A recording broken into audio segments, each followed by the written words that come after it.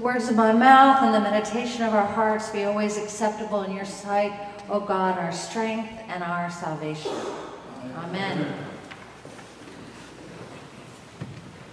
In Isaiah today we have a picture of destruction, but that ends in a feast that is for all people, it says, a feast in which all will be filled and fulfilled. And this is the last section of our lesson from the prophet Isaiah today is actually a selection for a funeral, a lesson, a set of scripture that we offer as a good choice for a funeral that is a service of resurrection. And in fact, I plan on picking this piece whenever I go home to meet God, because I love the vision of the kingdom of heaven as a feast for all peoples, a feast of rich food, a feast of well-aged wines, of rich food filled with marrow, and all of us being filled, body and soul and spirit and presence of God in whatever we know, whatever the reality of heaven truly is. I believe with all my heart that there is some portion of this vision that is part of it, that we will be filled, that we will be satisfied, that we will be connected in a big party in heaven. That scripture, that description from Isaiah contrasts so greatly with the parable that Jesus tells in Matthew today. The parable Jesus tells is a parable where the guests do not come to feast. And then the king, in ire and rage, goes and engages in violence. And then he goes and collects whoever will come and invites them in. And then he chastises one who comes in at his invitation with the wrong clothes. That is given a new perspective when you realize that any host at that time that was throwing a feast or a party would actually provide wedding garments for those who did not have them. So the parable is confusing. The king asks, "How did you get in here?" And that poor man does not respond. And then he is thrown out and treated viciously. Not only does that contrast the beautiful vision of a feast for all from the book of the prophet Isaiah, but it is also not the vision of the king that is like a shepherd in that beautiful Psalm 23, in which many people have found comfort. The Lord is my shepherd, I shall not be in want. Unless I wear the wrong garment, unless I accept the invitation. It doesn't make sense. It doesn't make sense, these contradictions. They don't make sense. And yet that is why I love the brilliance of the Episcopal Church, in which we have said for many years we stand on a three-legged stool of authority: scripture, reason, and tradition. And of course, the last couple of decades we've also said experienced, but I guess we have to say four-legged stool now. But scripture is authoritative and to be read in the context in which it was understood, the tradition, and to be read in the context in which we live now, reason.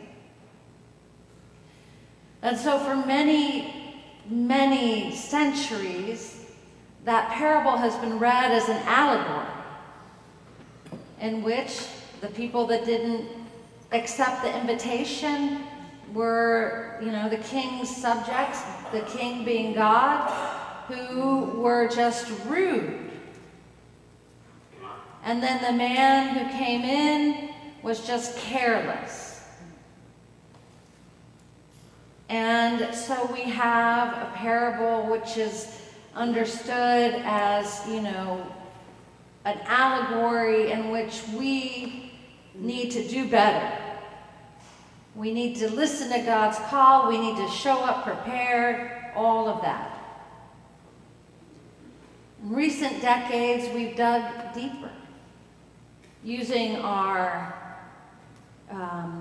identity as Episcopalians and Anglicans to read the scripture in context in which it was written and the context in which we live today. And so first of all, when Jesus says the kingdom of God may be compared to,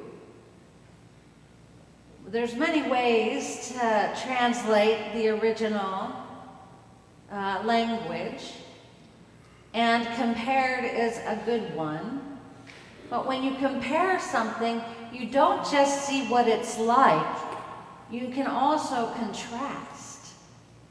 And so when you read this parable and say, that doesn't look like the good shepherd that I know, that doesn't look like the God of mercy and love who wants life and life in abundance for all of us, you can see that maybe Jesus painted a picture that contrasts with what the kingdom of God really entails. There's other interpretations in which the people who refuse the invitation to come to this sumptuous feast are not God's subjects, but are actually resisting the invitation of the powers and principalities of its time, in which all are not included, all are not fed. And so those who resist and don't accept the invitation are not poor slackers who ignore God, but are those who are, in fact, looking to make a new and better world for all. This is an offering. This isn't a definitive interpretation. This is a way to dig deeply into the parables and look at the many possibilities that are suggested. Another way to look at the silence of the poor man who was dressed wrong, who was invited but did not look good, who accepted the invitation but was cast out, is to remember how Jesus stood silent when asked, "Who do you think you are? Who do you say you are?" by the powers and principalities of his time, and he kept silent. This poor man in the parable kept silent as well. And that silence speaks a world of resistance, a world of, let's see what you are going to do with me. This interpretation does not see the king as God. It sees the king as one who is misguided in the use of his power. And the kingdom of God will not be like that. This past week I was at the 200th celebration of bicentennial of the Virginia Theological Seminary in Alexandria, Virginia. I am on the board, but I am not a graduate of that seminary. My father is, and my grandfather was. But I get to do the dirty work on the Board of Trustees. It was a wonderful celebration, and one part of the celebration was a whole day, a symposium on the African American Episcopal Historic Archives. And they had a panel of folks working on racial reconciliation projects and speaking truth into old narratives, which I suggest to you is what some of the new interpretations of the parables are doing, speaking new truths into old interpretations. And one of the stories that was told was of a deacon who'd been serving for a few years at Memorial Church in Baltimore, Memorial Episcopal Church in Baltimore. And her name is the Reverend Natalie Conway.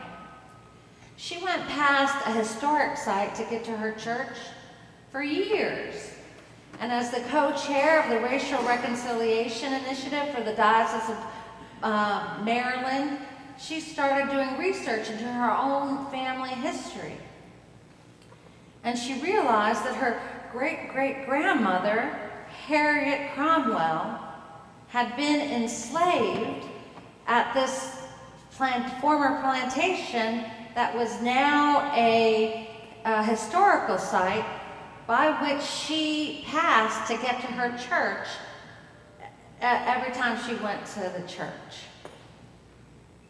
And then she realized that the big plaques in her church, Memorial Church, where she served as a deacon, were in honor of the people who gave the founding donation for Memorial Episcopal Church, who were also the people who had enslaved her great-great-grandma.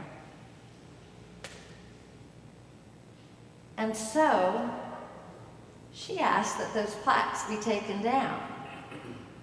Not to ignore history, but not to honor folks who had abused her family. Those plaques were not destroyed. Those plaques were put in another place outside where they can be viewed and where the history is written in detail.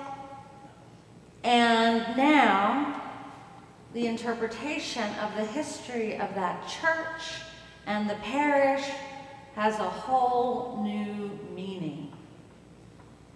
A whole new meaning. She still serves at that parish with love and grace and courage, and she honored and reclaimed the narrative of her family in that church. And she gave the story a new ending.